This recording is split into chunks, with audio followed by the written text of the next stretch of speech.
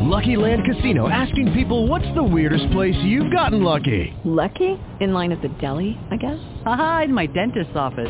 More than once, actually. Do I have to say? Yes, you do. In the car before my kids' PTA meeting. Really? Yes. Excuse me, what's the weirdest place you've gotten lucky? I never win and tell. Well, there you have it. You can get lucky anywhere, playing at LuckyLandSlots.com. Play for free right now. Are you feeling lucky? No purchase necessary. Void where prohibited by law. 18 plus. Terms and conditions apply. See website for details. Gotta find my corner of the sky.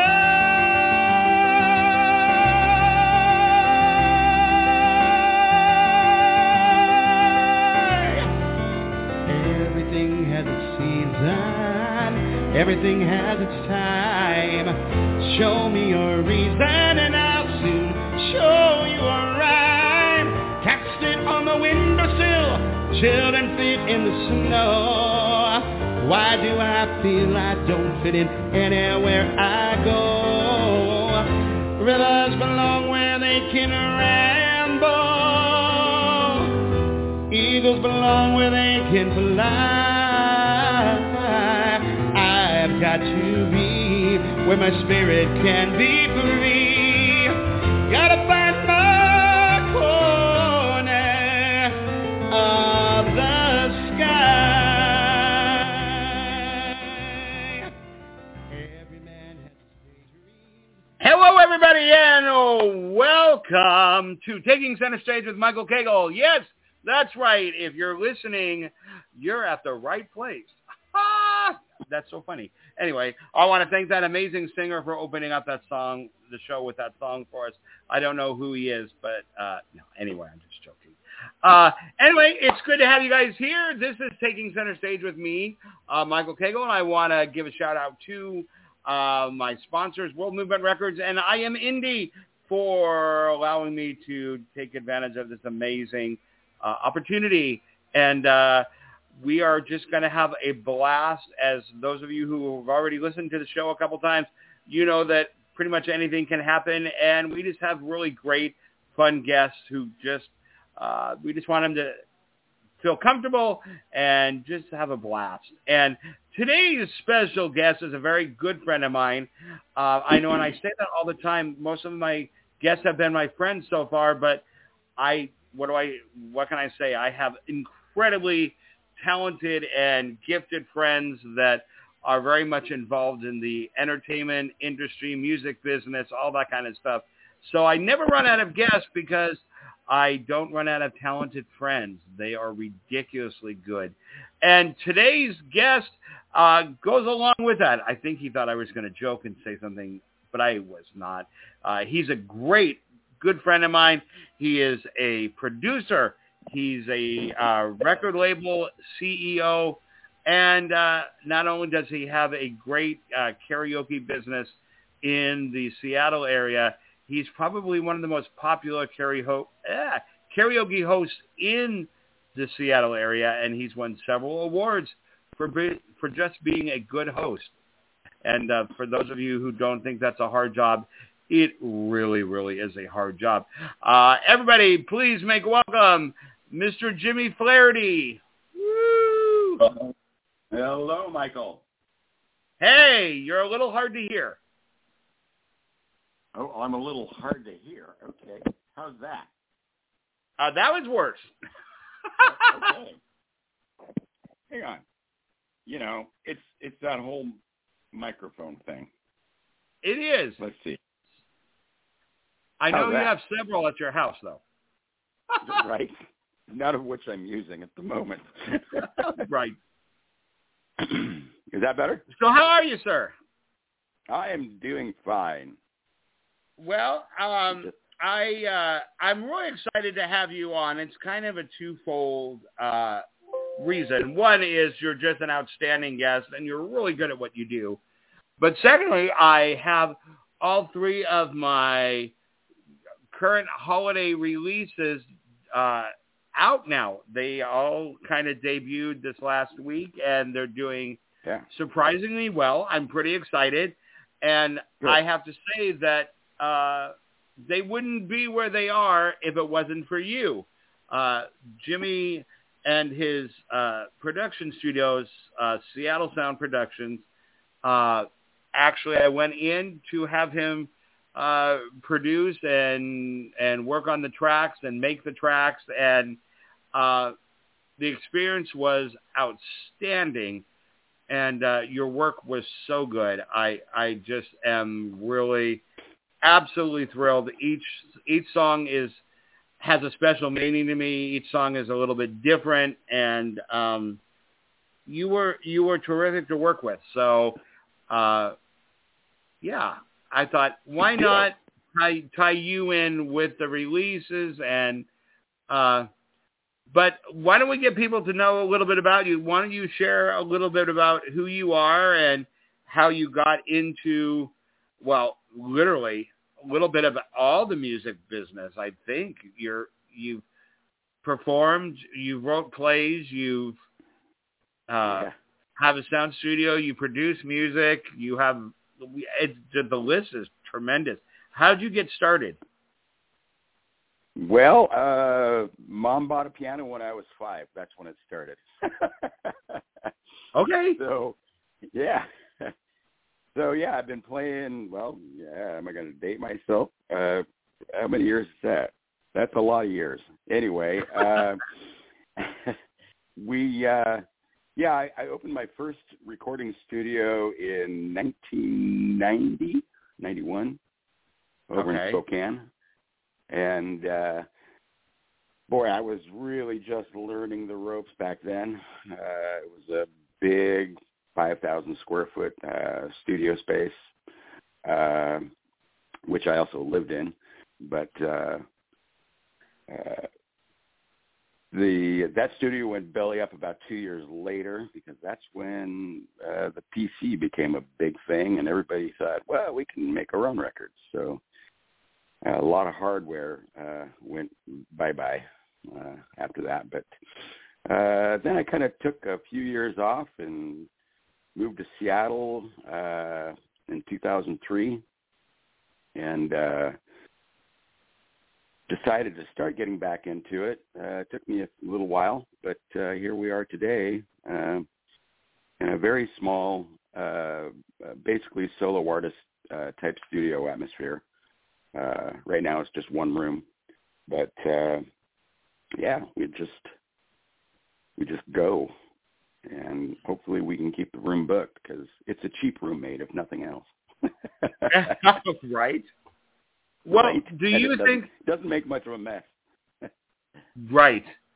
Do you think that how different is it to be doing music in 2000, wow, the 2020s as it was in 91? Well, linearly, as far as recording vocals and instruments, real instruments, it's basically the same. Only we're dealing with what we call a computer DAW, which is basically an interface, rather than tape transports. And then, of course, in my realm, since I'm a keyboardist, we used to do everything by MIDI, which a lot of people still do. I don't believe in that anymore. So everything's, I guess, even though we're in the 21st century, from my aspect, things are actually less digital feeling than they were back in the 90s, because it's not so robotic, which is something that MIDI tends to do to an artist.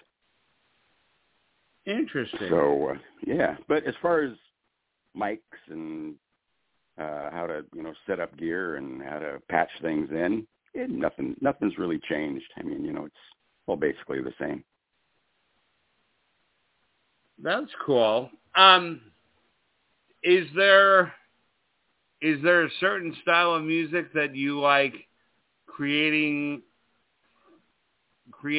for the artists that come in, or are you kind of just rounded and take everything, rock or disco or disco? Wow, really? Who does pretty disco? much I've done disco, in fact. Yeah, I was a nightclub DJ for many years, so kind of my bedrock, but I don't do a lot of production of that kind of music, dance music even anymore. But yeah, our friend Haley Howell, who passed a few years ago, one of the tracks on her album was a disco track. So I think disco will make a comeback. Yes, it will. I don't. It never died. It never died. It never died. It's hiding out in the closet somewhere. Exactly. It's a good way to put it. So what? Huh? No, I was just going to say. So yeah, as far as genres are concerned, there's really nothing I won't do. Hell, I've done a lot of rap tracks in the studio. And I'll tell you, the first time I had a rap artist in the studio, I was really nervous. I was like, I don't know what the hell I'm doing. I've never produced a rap track in my life. But he came back and, God, he must have recorded over 100 songs in the studio. Wow. Yeah. Really? Yeah. He moved to California a few years ago. But all right. So is there... What do you do when somebody comes in? Obviously, I kind of know because I had the opportunity to work with you, and it was a terrific experience. But I'm going to pretend like I don't know what you do. And when an artist comes in, and do they come in with a pretty set idea of what they want to do, or do they also come to you with hoping that you can give them some suggestions, or how does that process work? It's both ways. So as a producer and arranger of music, because there are different types of production, but so we'll use both of those terms. A lot of times what will happen with an artist is they'll bring in what we call a scratch track, something that they've referenced that they don't have the rights to use. So they build their song around something that somebody else wrote. And then what I do is I strip that track out and build something totally new. And a lot of times they will have something really set in their mind, and other times they'll say, have at it. And if I don't like something, I'll let you know.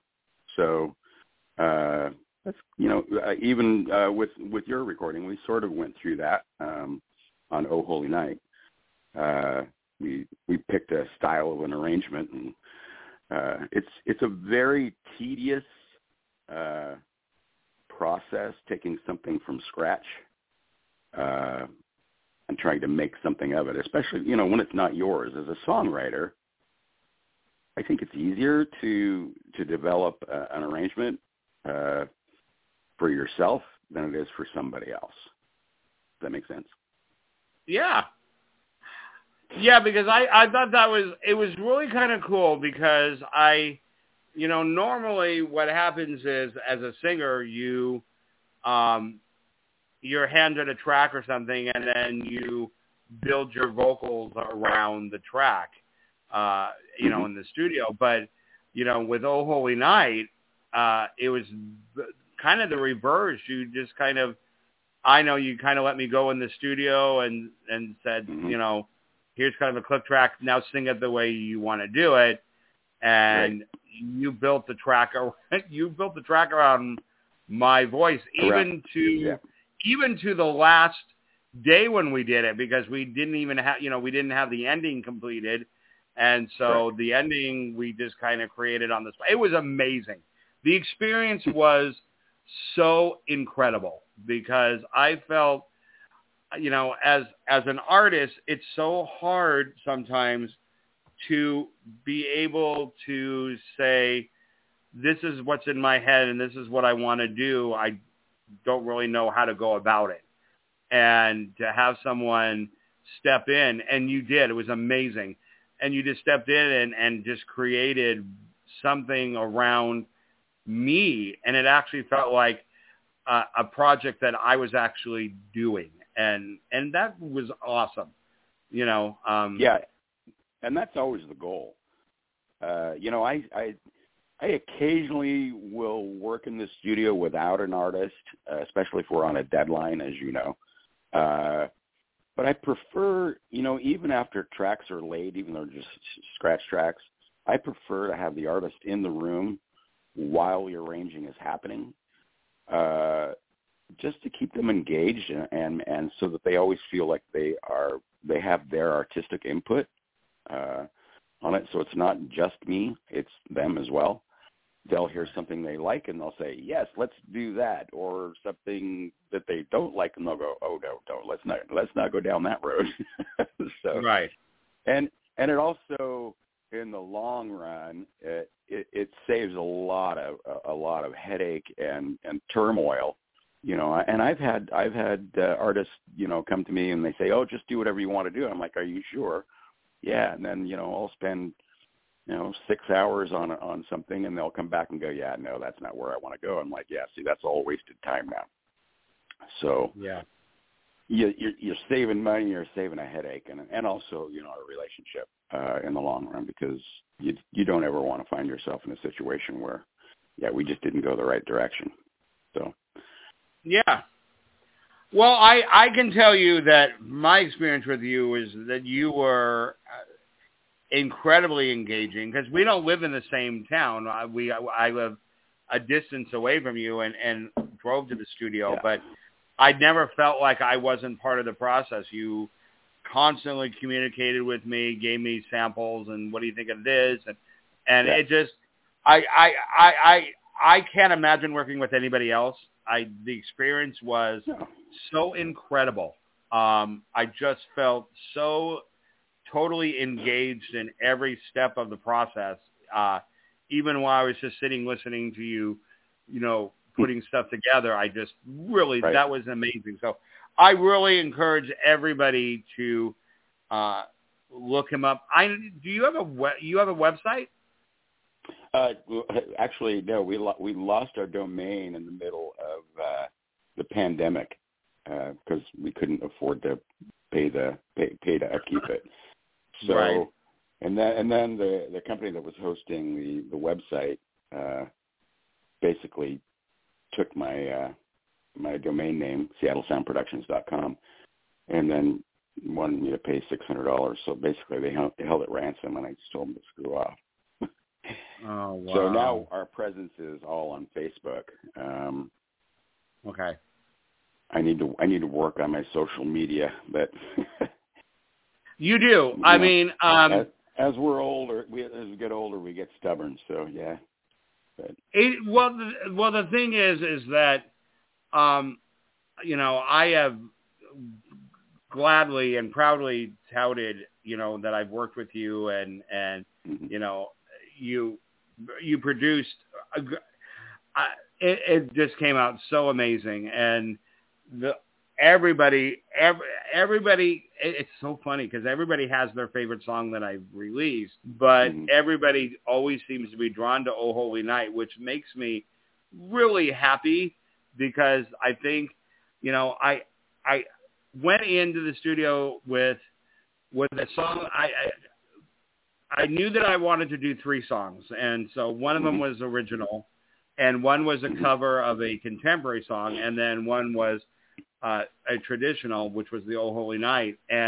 But I've always wanted to sing that song, and I remember the first time that I heard it, I was like, that is just an amazing, just a gorgeous piece of music. And whether you're religious or not, it's such a captivating song and so sweeping and dramatic.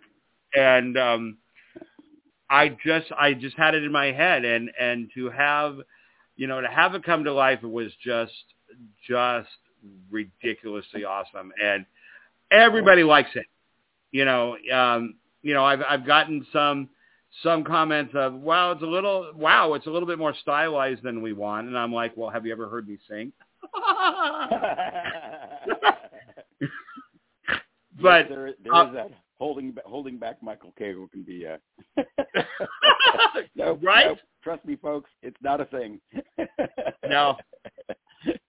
It isn't. So, but I'm trying to figure out a way. I guess what I'm going to do is just every now and then, how does someone, and we'll slow this down a little bit, how does someone get a hold of you if they want to get in your studio? And by the way, everybody, seriously, if you want a really good, thorough person, he was amazing. What is your studio number? The studio number, that's a really good question. Yeah, it's 253. I never call myself. 253-392-5572. What? Okay, we'll do that one again. 253-392-5572. Okay. Now, do you have an email? You do have an email, huh? You do have an email address, right, for the studio? Yes. Yeah.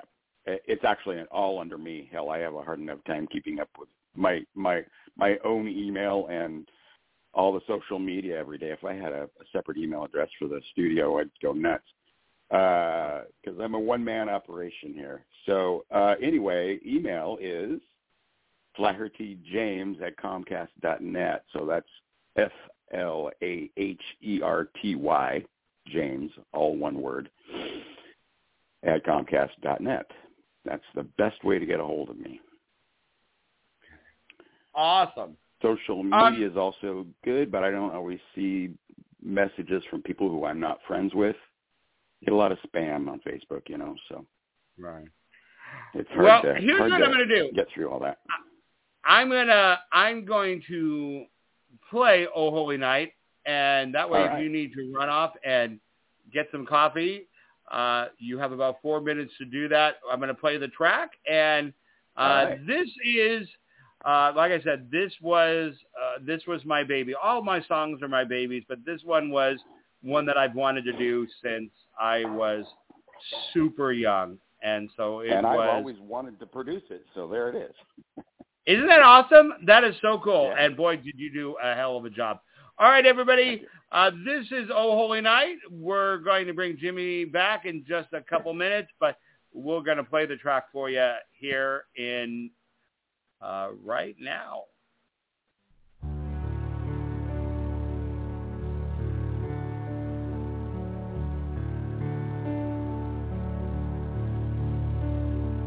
Oh, holy night, stars are brightly shining.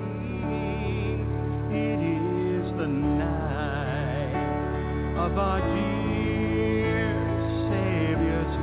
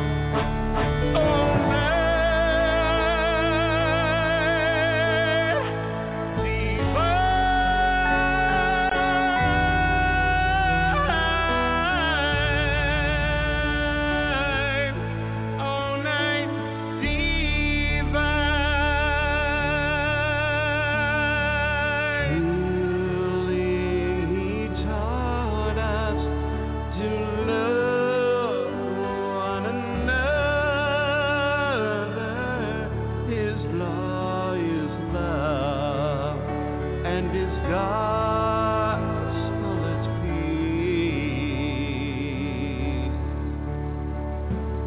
Chains shall he break, for the slave is our brother, and in his name all oppression shall cease. Sweet hymns of joy and grateful for its rays, we let all within us praise his holy name. Christ is the Lord, and ever praise thee.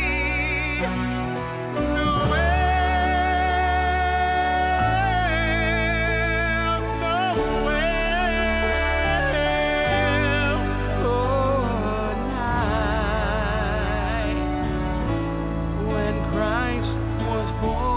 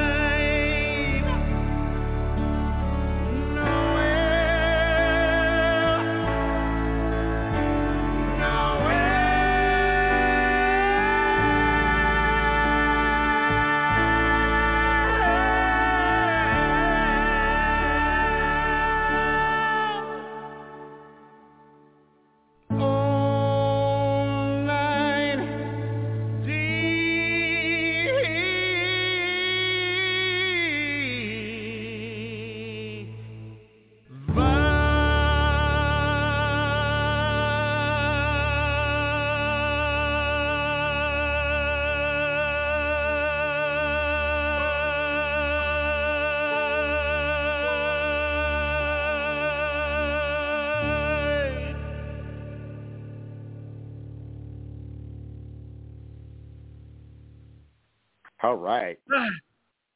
Congratulations, Michael. Oh no, yeah, I can never thank you enough for doing that. It was so powerful and so meaningful to have that on a bucket list, and to know I was working with someone that understood how important it was and really went the extra mile. I will forever be grateful, and you were amazing. You definitely are in your element. It was magic working with you. So I just, like I said, I will forever be promoting you, and just outstanding. And like I said, everybody, that track was created by him around me and not the other way around. And that takes a serious, knowledgeable artist and producer to have the confidence to say, lay down your vocals and then I will build it around you. And that was outstanding. And it just, I will forever be grateful. It really was just a dream come true. So thank you. Thank you. I mean, it was definitely an honor to work with the infamous Michael Cagle.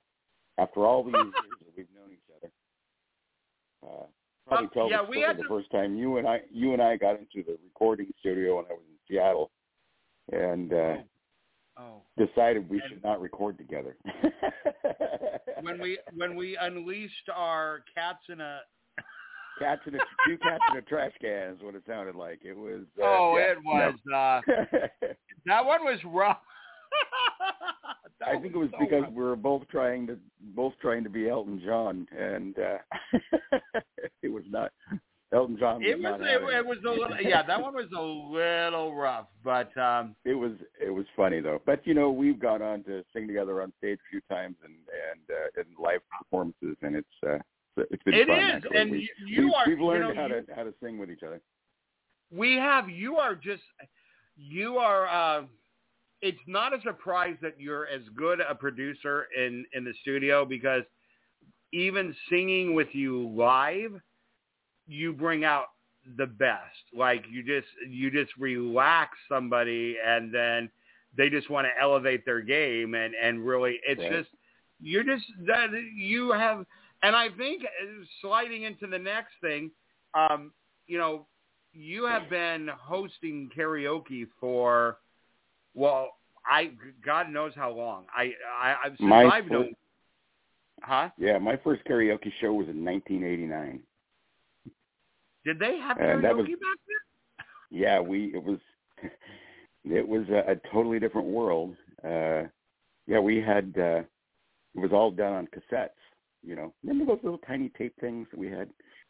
And the lyrics were printed on paper, and how anybody ever read those tiny lyrics, I'll never know.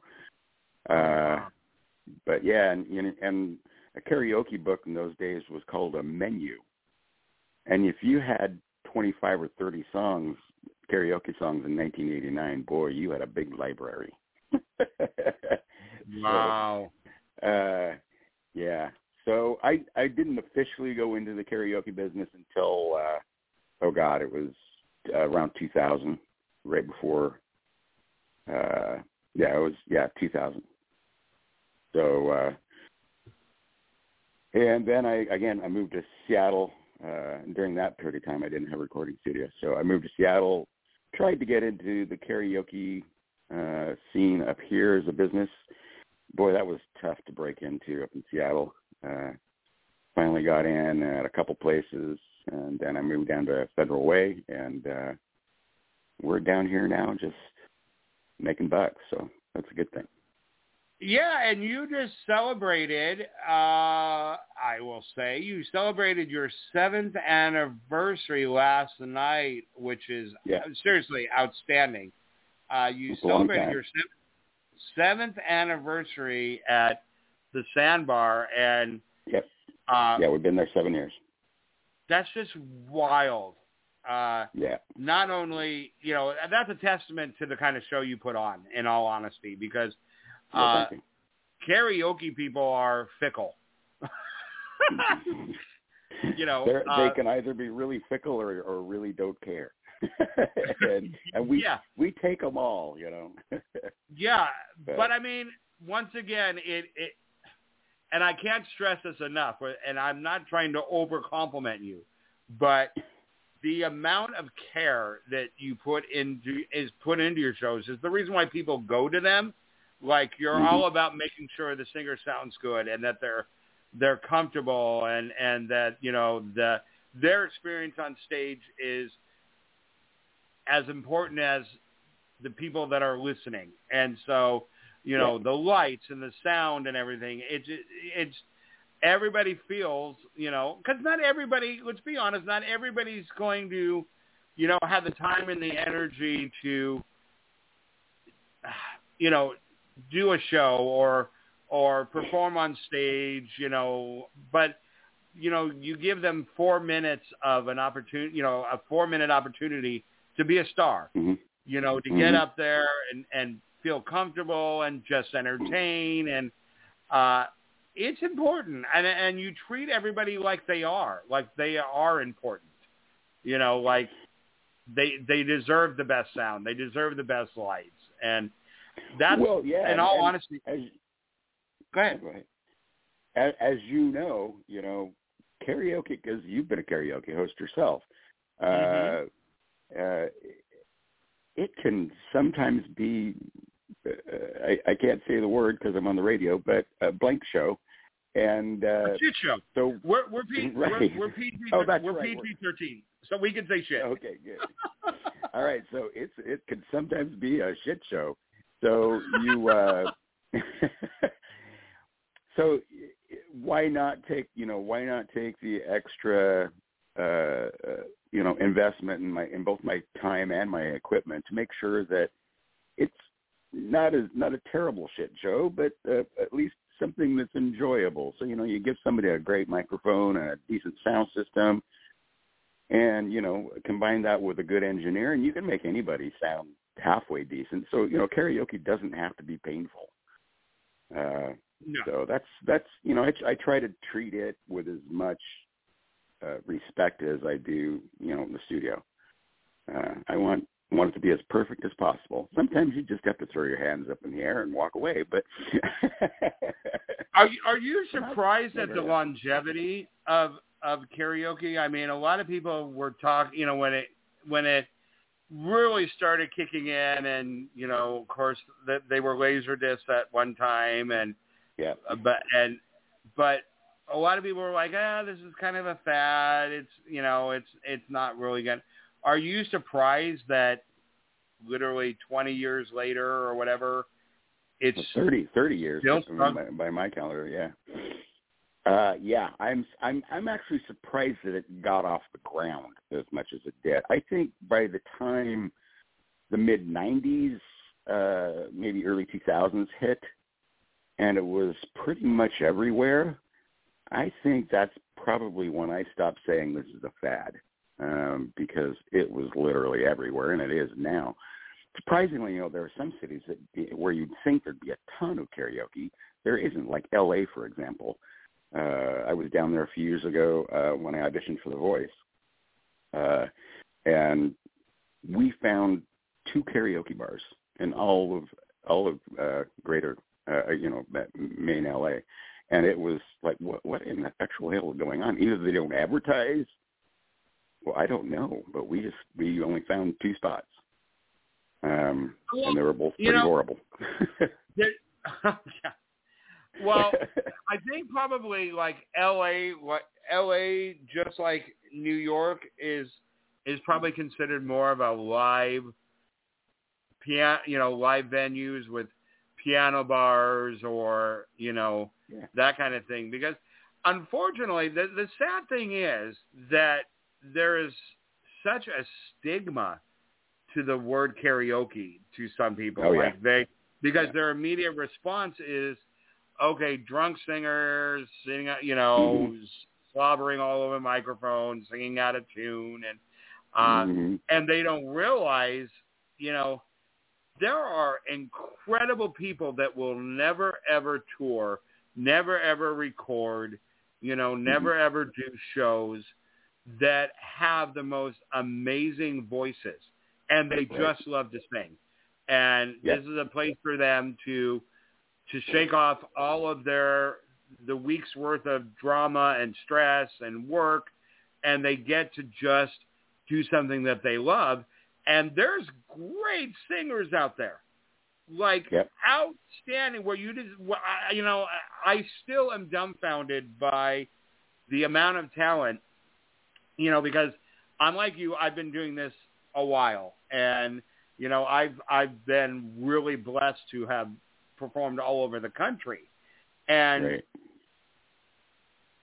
never ceases to amaze me how much undiscovered talent is out there. And just for that alone, I can't see karaoke ever dying, because people need, it's not a matter of someone singing out of tune, because some people are so terrible it's worth going, because I either love the super amazing singers where my jaw just hits the floor and I'm like, wow, that was unbelievable experience, or I love the absolutely terrible ones that have no clue. They have no clue how awful they are.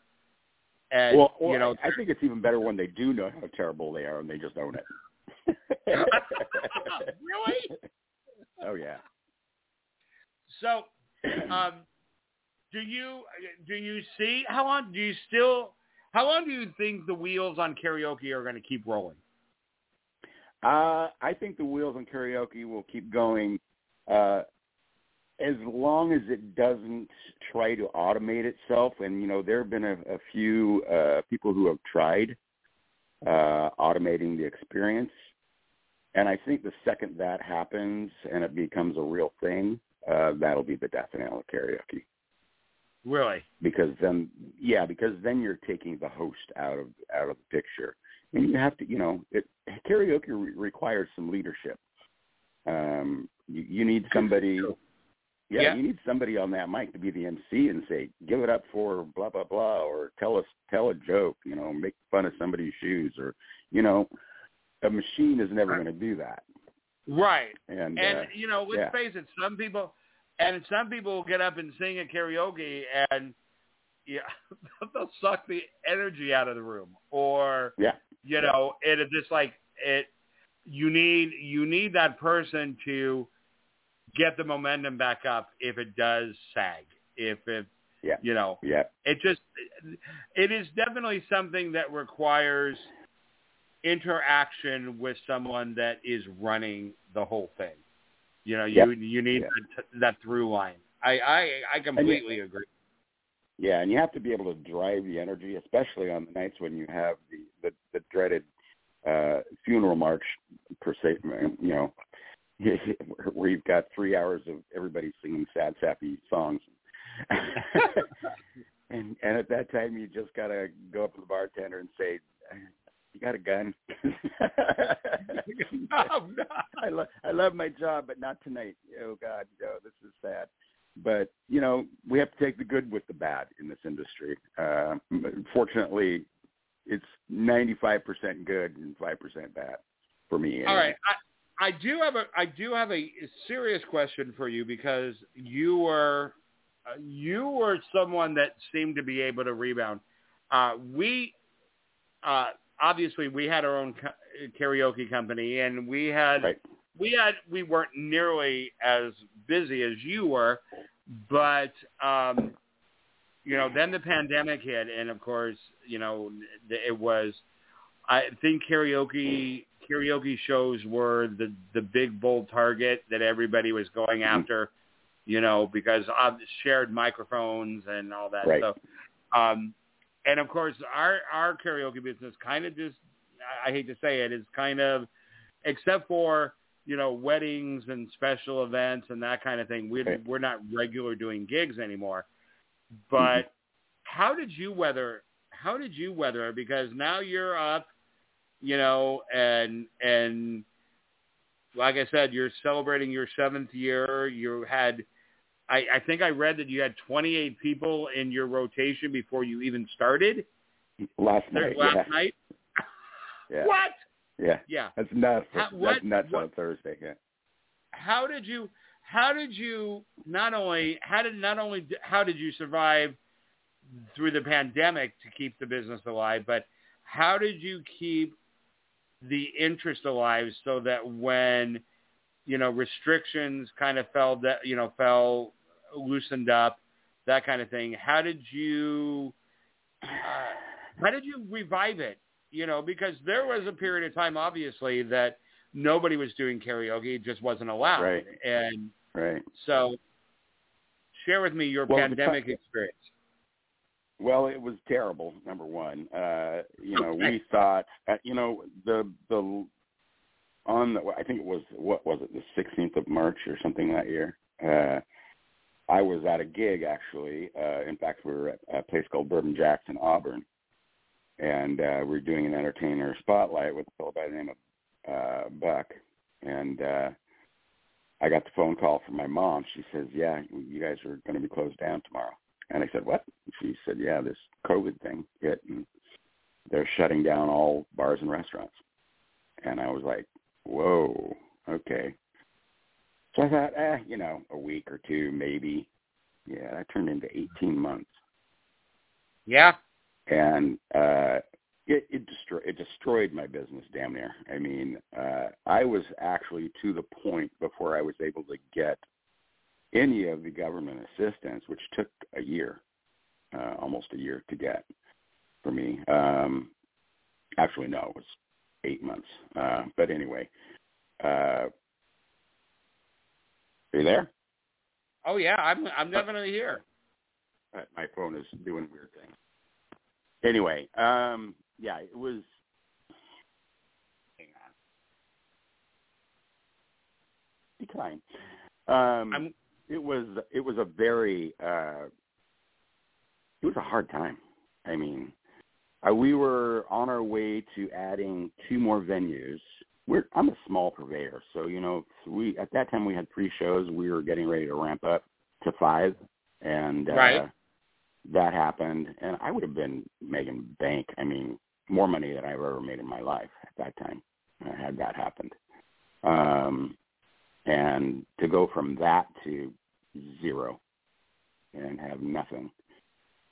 Through all that. If it wasn't for what I had going on in the studio, and we also did some at-home private karaoke parties, safely, of course, as safely as possible. Right. That helped, but I'm not honestly sure, how now that I look back at it, how we ever did survive, because it was a long time. Yeah, it was tough. And, we're only back to about half capacity now as far as my business is concerned. We were a little slow on the uptake, coming back and trying to grab venues. Number one, because I didn't want to go in and grab somebody else's deal.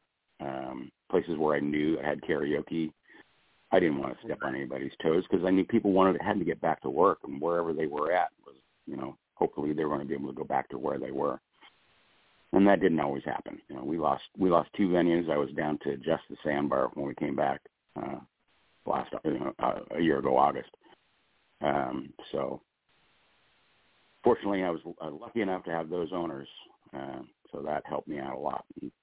Getting rebuilt. Now we have another venue in Kent called the In Between Pub, which is a fun, younger crowd, hosted by Galen and David A. So those guys do it. And that's a fun show. Obviously, yeah, it is. It's a totally different type of show that we get from right. Barbara. Yeah, it is, and it's Galen's my brother, so and he's a great host. But it's a very fun.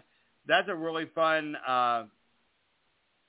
venue to go to, and I think that's one of the things that appeals. I think karaoke is so appealing is that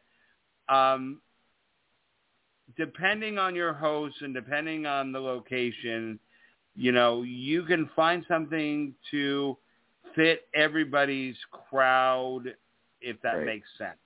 Because some people want to get up and get up and dress up and hit the stage, and they want the really cool lights and everything because that's what they want.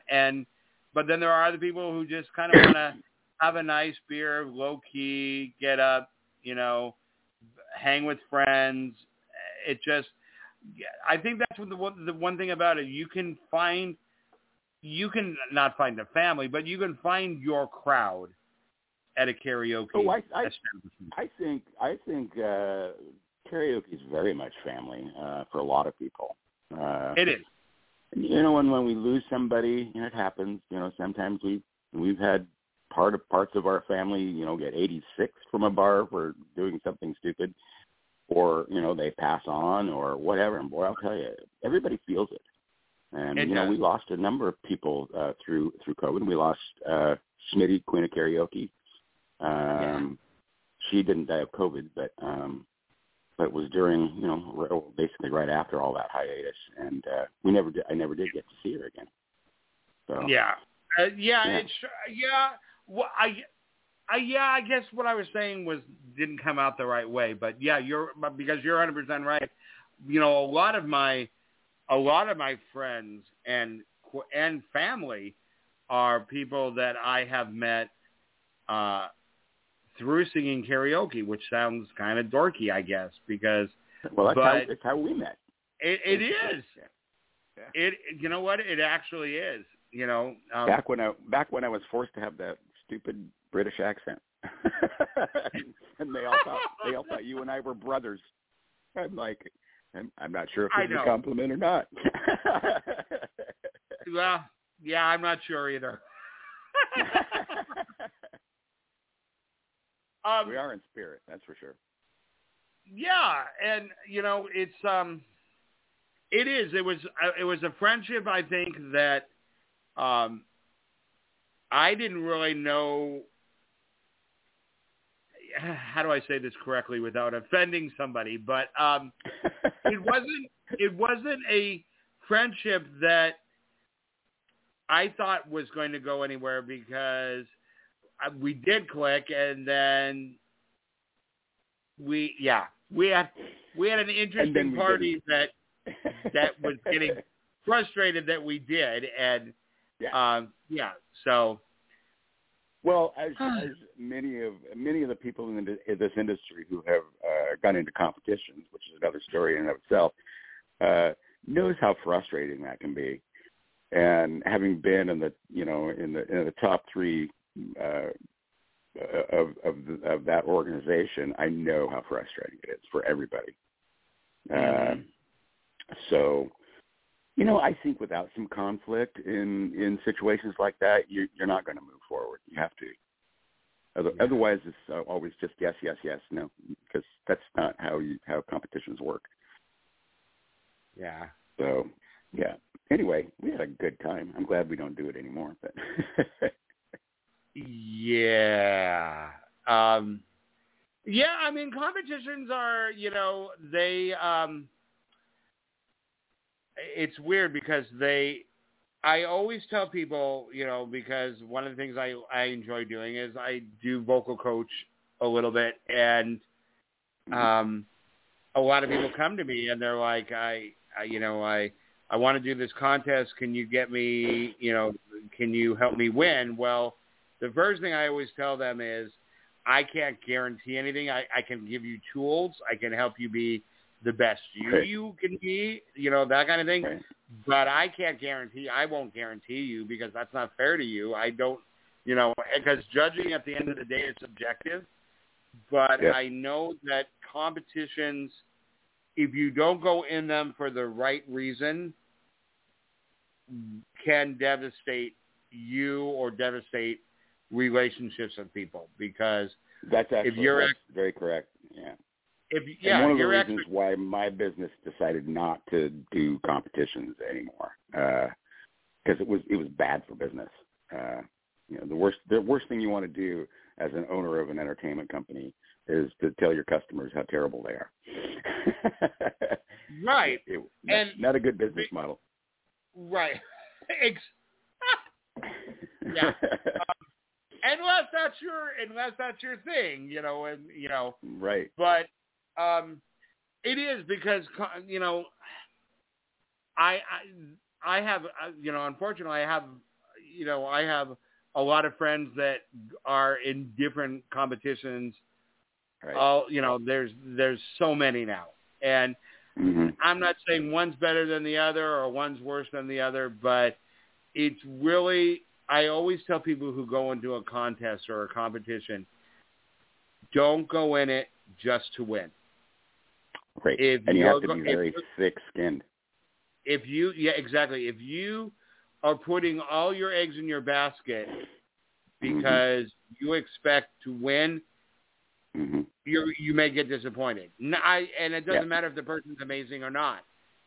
But but I've seen people go in there and they feel like it's their time to win, and they won't take no for an answer. Right. And what do you do? And I tell them, well, number one, it's just one contest. It's one of hundreds that you can find. Right. A contest is never going to define you. It's not going to make you who you are. It means that, anywhere from 3 to 7 people who all have their own objectivity to what is good are going to make a determination based on one song. Right. You don't and sometimes people are a one-hit wonder, and then they don't understand why they weren't loved on the second and third song. Exactly. Yeah. Yeah, I knew that from hosting karaoke. Everybody's got one song in them, pretty much. Right. But and as a host, it always feels that way because you're expected to sing, and I've got about 100 songs I can sing off the fly, and I sing them all, but it always seems like I'm just singing the same crap over and over again.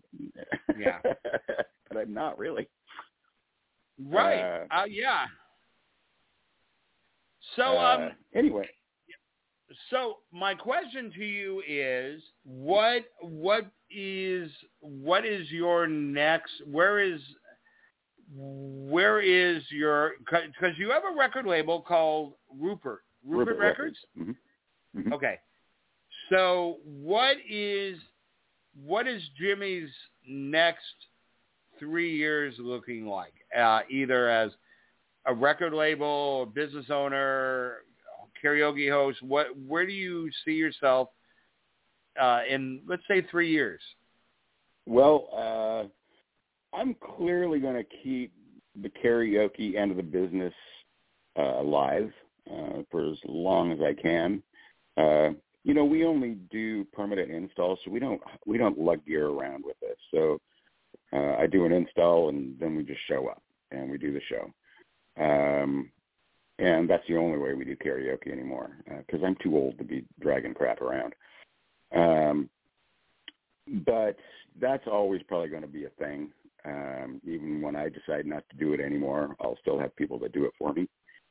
And then as far as recording studio, where I'd like to see Sound Productions go will be more of a focus on Rupert Records. And I want to get together at some point with a distributor down the line so that we can actually be a real record label. We're only a record label at this point in terms of that we do sometimes have space for artists to come in, and we pay for everything. It's all pro gratis. But that's as far as that goes. We don't do any distributing or anything like that. That's all on them, on the artist. So, and you're sort of in that situation, minus pro gratis, but we do a lot of that. I mean, and usually I only have room for one artist at a time. So, who are you working with now? Who are you working with on your label that is, quote, an artist on your label? Currently, I only have one artist on the label, and we haven't done anything in a very long time. Christina Kronk is actually the first person we brought in. Okay. But we don't get a lot of work done these days just because the studio's been so busy. I'm booked out to the end of the year, which never happens in the wintertime. So I'm blessed that that's happening this year because the price of everything's gone up, so it's a good supplemental income to help me make ends meet. None of what I do, unfortunately, is cheap. To be in sound engineering of any kind, be in a business like that, it gets expensive, especially when you buy, good gear. So you just hope and pray that you can get that equipment to work and make it pay for itself. So that's kind of where I'm at now as far as, I've got a house full of equipment because we're still trying to get 2 more karaoke venues on. It's tough right now. So, and plus we are moving the Sandbar here in the next few weeks, I guess. So that's going to be a new venue, old venue. So that's awesome. Yeah. Well, it's a big place. It's nice. You definitely have beat the odds as far as, I like I said, I'm one of them that lost a business when COVID hit, and I'm not sure if I'll even go back to it, because all 3 of the places that we had contracts with because we actually had, we had 5 shows at 3 venues, so we were okay, and but none of them are interested in going back. They're all very, very tentative, and it's kind of a shame, but I can't stop and build a monument to it. I have to figure out what to do with it and where I want to go with it and that kind of thing. But I'm glad, because, from the whole time I've known you, that was such an important part of who you were. And I can't imagine, I know this sounds terrible. This isn't a bad insult by any means, but I can't imagine you not hosting because you are so good at it. You just have a really laid back and natural, make everybody feel comfortable kind of thing. And then, you're all about the product of, making their 4 minutes sound the best, look the best. So, well, trust me, I'm not retiring anytime soon, but I don't plan on being a 70-year-old karaoke host. Let's put it that way. Aww. So I got at least another 12 or 13 years in me. So, I know coming up. So, I know, right? Yeah. Right. As long as my health maintains itself, then I'll keep doing it. Well, I'm going to take a quick break. I'm going to bring you back. I'm going to play another one of the songs, and that'll give you a chance to get more coffee, i.e. cigarette, if you need one. Okay. I don't smoke, Michael. Yes. I never said that. Oh, okay. Right. Here we go. This is My Greatest Gift Is You. This is an original song that I wrote, and I hope you guys like it. It's was written about in 2002, and there's been a couple iterations of it, but this is the version that I've wanted to record that I was able to do courtesy of the incredible Seattle Sound Productions. This is My Greatest Gift Is You.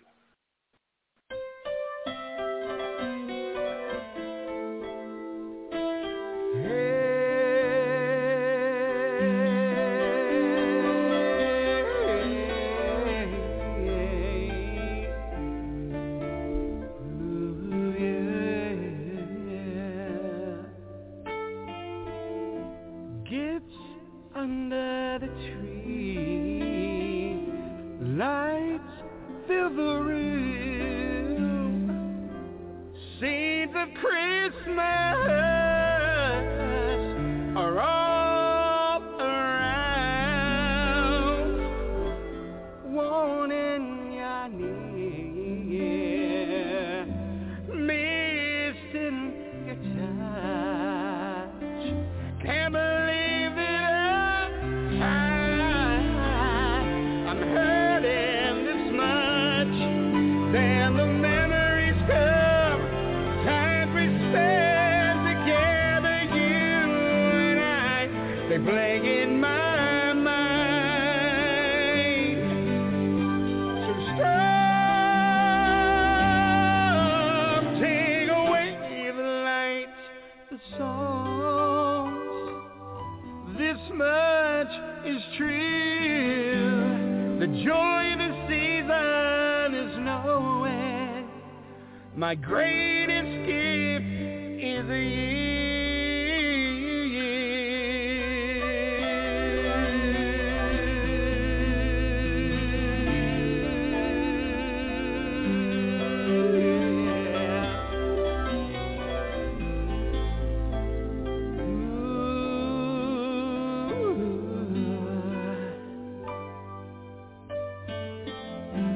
And I may be gone.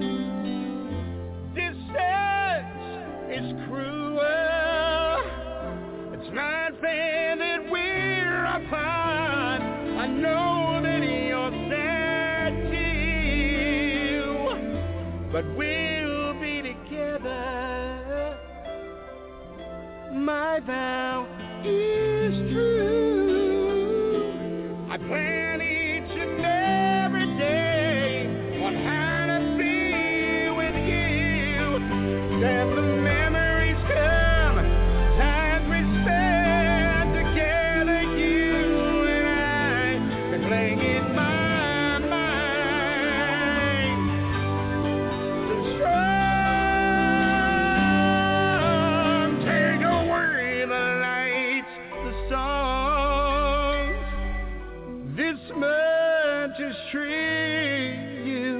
The joy this season is knowing my greatest gift is a year.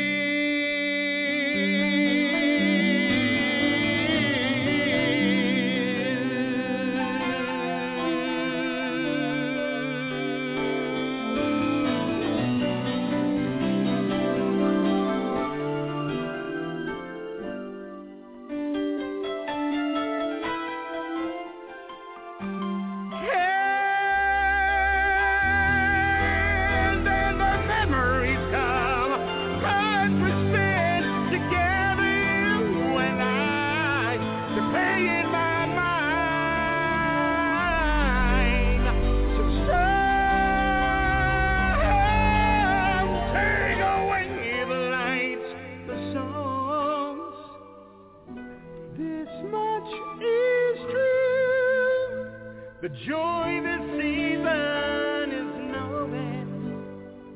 The joy this season is knowing.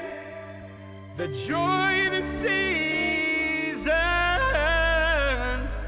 is a you. The joy this season is knowing. My greatest gift is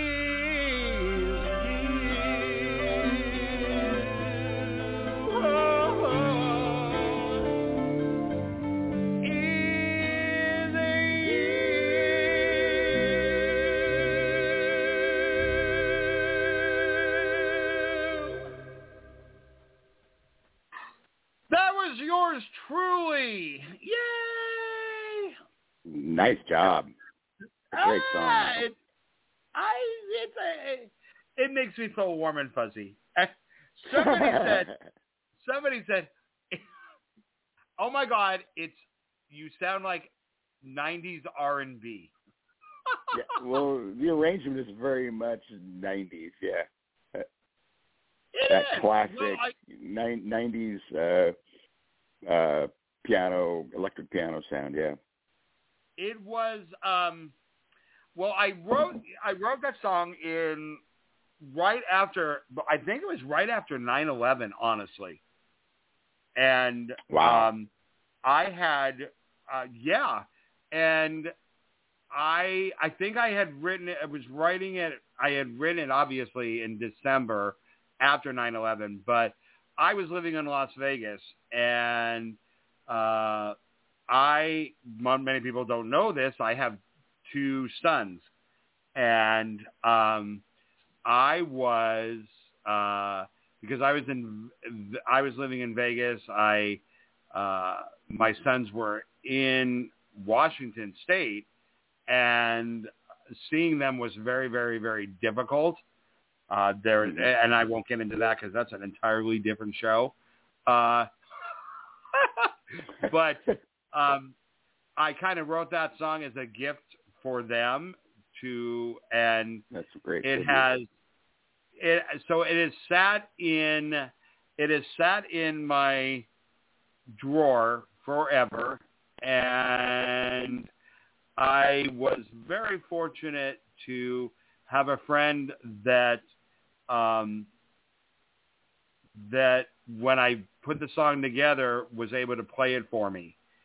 And so he laid the piano work down. I had written everything and said, this is what I want, blah, blah, blah. Anyway, kind of what you did in the studio, honestly. Mm-hmm. And but I've tried to release that song several times, and I've always kind of had other people's idea of what they wanted the song to sound like, or they made suggestions, and I'm like, that's not what I want. They wanted it a little bit sweeter and a little bit lighter, and I'm like, that's not what the song's about. This is a song about someone that's really missing someone, and it's more passionate than, a holiday song where everybody's hugging each other. Right. I wanted that kind of feel of hurt and, frustration that they're not together. Right. So finally, after literally 20 years I finally got to make the version that I really feel the best about. So again, right. That's credit to you. So, yeah. Well, that's as a songwriter myself, who hasn't really written much of anything the last 20 years, but I learned a long time ago as a songwriter, it's not something you can force. And sometimes you do something and it does. It sits in a drawer or on a shelf for a long time until its time comes. And that's always how I've had to look at it. And I don't, like I say, I think the last song I wrote was during COVID, and it was about COVID, in fact, because I was bored. But it's something that all artists struggle with, I think, to a degree. Some people are able to just sit down and write and write and write and write and seem to never stop. I'm not one of those. And which makes my job as a producer and a recording engineer extra special, because when I'm not in the mood to do it, I get to do it for other people and make their vision come alive. And that's really why I love doing this. I mean, I've said to myself many times over the last few years, God, I love doing this so much. If I could do it full time, I would. But okay, not everybody can afford to go into the studio. By the way, we're fairly cheap, folks. So yeah, it's you're not you're not there trying to get rich or bankrupt someone or make it out of reach, because unfortunately, like you said, even though it's expensive for you, it's also expensive for everybody else as far as just the day-to-day stuff. And it can be, yeah, especially when people, if you're not prepared when you come into the studio, get ready to get a bill that you're not going to like. And that. I've had a few that just didn't know what to expect. And, I do try to work with people when that happens, but sometimes you just have to say, all right, you're not ready for this. Go home, write your songs. I'm not here to write the song with you. Right. Because, it costs you money for me to sit here and watch you think. So don't do that. Yes. I think a lot of people don't realize how quick the time goes. They're like, I'm just going to walk in the studio and lay down vocals on 2 or 3 tracks and I'll be good. Well, it never turns out that way. It never turns out that way, the only person I think that ever worked for, and it's a true story, was they evidently woke Celine Dion up at 1:00 in the morning to lay down a vocal, because it had to be done, to lay down a vocal on the Titanic movie. And she didn't know anything about it. She heard the track. She ran it through her head. She laid down the vocal once. Oh, my God. After hearing it. She literally, the version of My Heart Will Go On that is on the Titanic soundtrack is a little different than the pop release. Not much, but a little bit different. Yeah. But the one she did for the Titanic soundtrack, one take. Wow. And she's like, that's all I've got. That's all I can do. And they're like, okay, well, that's cool. And we'll work with it. We just needed it. And James Horner heard it and said, there's nothing else she can do. It's perfect. There's enough angst and sadness and, that she captured everything. So it can happen in one take. I've never been one of them. It can. Yeah, not me either. You know, and here's the thing, as we discussed when you were in the studio, you know, engineers these days are capable of doing a lot to fix vocals. As long as the emotion and the dynamics, you know, are carried through in the dynamics of the vocal recording, almost anything can be fixed. You know, I've had people come in and they didn't like where they put a certain word. I'm like, oh yeah, I should have come in a little earlier. I'm like, okay, click. Okay, you came in earlier. How did you do that?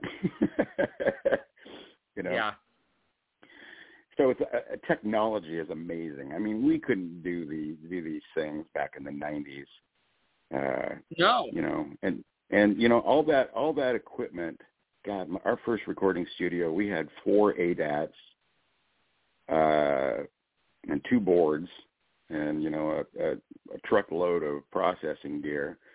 And the room that housed just that gear was bigger than my entire studio is right now.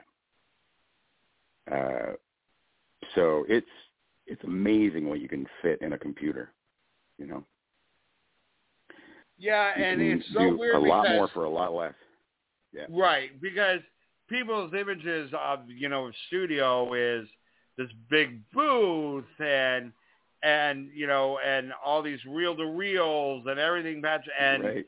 Now it's all done with expensive programs and right. patches, and it's and one of the funnest things I'll never. It's a funny memory, and for those that don't know, I tend to have a kind of a bigger voice. No comment. And yeah, right. And so we were doing. I can't remember which song it was that I was laying the vocals on. You made one comment. The first one. I told you you had to go downstairs to sing the track. Yeah, and I'd leave the microphone at the top of the stairs. Yeah, that made me laugh, and I knew I was at the right place because it was just it just felt good. But yeah, you did finally rein it in. Yeah. You have to. I mean, I paid a lot of money to learn how to project. Yeah. But, you know, not all microphones can handle, you know, 150 decibel impact, you know. Not very many can. No, they really can't. Right. And no, but we got what we needed out of that booth. It worked. Oh yeah, it really worked. And so all right. So up next for you, quickly, you said, do you know when you're going to be opening the new karaoke location? No. If anybody who's ever been in the bar business, they know opening a venue of any kind is really kind of a shot in the dark. You never know what kind of holdups you're going to have, and I'll tell you, this is a place where, you know, if something can fail, it will is generally the rule of thumb, because pretty much everything that can go wrong has gone wrong so far. I mean, it's just a matter of, you know, once the dust clears, you'll know you're finished and you're ready to open, and nobody knows when that dust is gonna settle. I can probably safely say, you know, it'll be by January. So, and don't quote me on that, but the word in the air is that's probably when we're going to be. Yeah, because what you originally plan and your original intent doesn't not always work out, because you never know what life is going to throw at you at the last minute and everything. But it's always something. Yeah. So anyway, I haven't once given out the phone number. Nobody could call, or I felt so terrible. But I just had so much fun talking to you. I just okay. Yeah, you too. Kind of a talk show. But if anybody wants to call in really quick, it's 347-308-8747. That is 347-308-8747.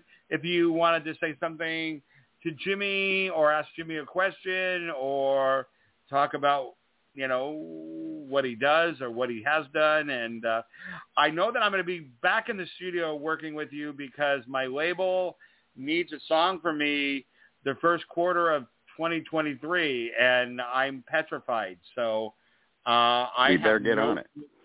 I know. I'm literally debating different kind of songs. Obviously that's going to be an original and it's going to be one of my own, but when you start doing that, I'm so insecure at songwriting because I always feel like everybody's so much better at writing a song than I am that you're at your most vulnerable. You have an up on a lot of people, and that is, you do have some music theory behind you, and you can play an instrument. It's a lot easier to write a song when you can at least sit down with a guitar or a piano and just hammer something out. So yeah. I agree. When all you've got is a voice in your head, it gets very difficult. So it is, unless they find someone like you that can literally build a track around a vocal. Right. That is that I will forever be blown away. Jimi, I want to thank you so much for being a guest today. You were amazing. And as were you. Feel good. Once again, why don't you tell everybody how to reach out, how to get a hold of you if they are either interested in, obviously I want to promote your karaoke business, but more importantly, if they're interested in booking some studio time with you, sitting down, making that happen, how do they get a hold of you? Best way to get a hold of me is through email at flahertyjames@comcast.net. That's FLAHERTYJAMES @comcast.net. You can contact me on Facebook for Jimi Flaherty. That's Jimi and my last name. And my phone number is 253-392-5572. Do you have a Facebook business page? Yeah, it's Epic Karaoke and Seattle Sound Productions. Okay, I don't visit them nearly enough, but you can always message me through there. So yeah. Okay, yeah, because Seattle Sound Productions. Yeah, it says. I encourage anybody that's within an hour and a half driving. He's worth the trip to the studio, and the stuff that he does is absolutely amazing. I'm obviously way better off than I ever thought I would be.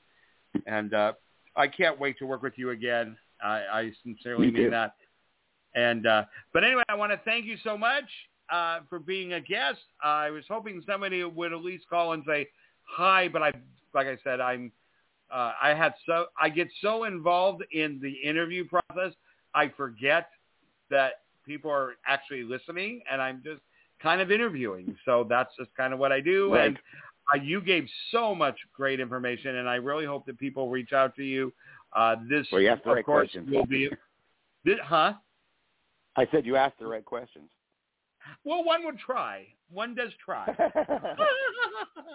So, anyway, sir, I'm going to close with my last song that we did, but I want to thank you so much for being an amazing guest. I'm definitely going to be bringing you on, especially since we're going to be working together, to make the next pop song or whatever that I'm doing, a reality. So, but everybody, this is Jimi Flaherty. Check out Seattle Sound Productions or Epic Karaoke. You'll be able to touch bases with him. Go check him out. If you're sitting on a song and you just want to get it done, and see, this is the man that will sit down and listen to you and come up with a plan to make it happen. He's really that good. Thank you so much, sir. We are out of here. Here is... All right. Bye-bye, sir. Here is my Here is my last song. This is a cover of a favorite of mine. It is a contemporary song. I did one original song, one traditional song, and one cover of a contemporary song, and I love the words and this song. I hope you guys enjoy it. Thank you for listening to me. Once again, thank you, World Movement Records, World Movement Entertainment, and I Am Indie for letting me do this. This has been a blast, and I look forward to many, many more shows and many great guests.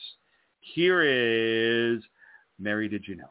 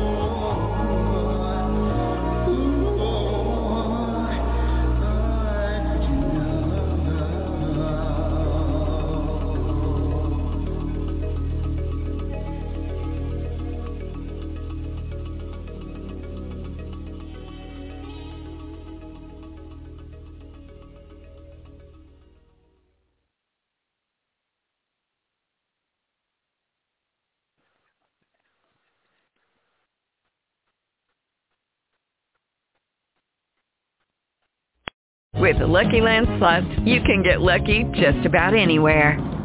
This is your captain speaking. We've got clear runway and the weather's fine, but we're just going to circle up here a while and get lucky. No, nothing like that. It's just these cash prizes add up quick. So I suggest you sit back, keep your tray table upright, and start getting lucky. Play for free at LuckyLandSlots.com. Are you feeling lucky? No purchase necessary. Void where prohibited by law. 18+ terms and conditions apply. See website for details.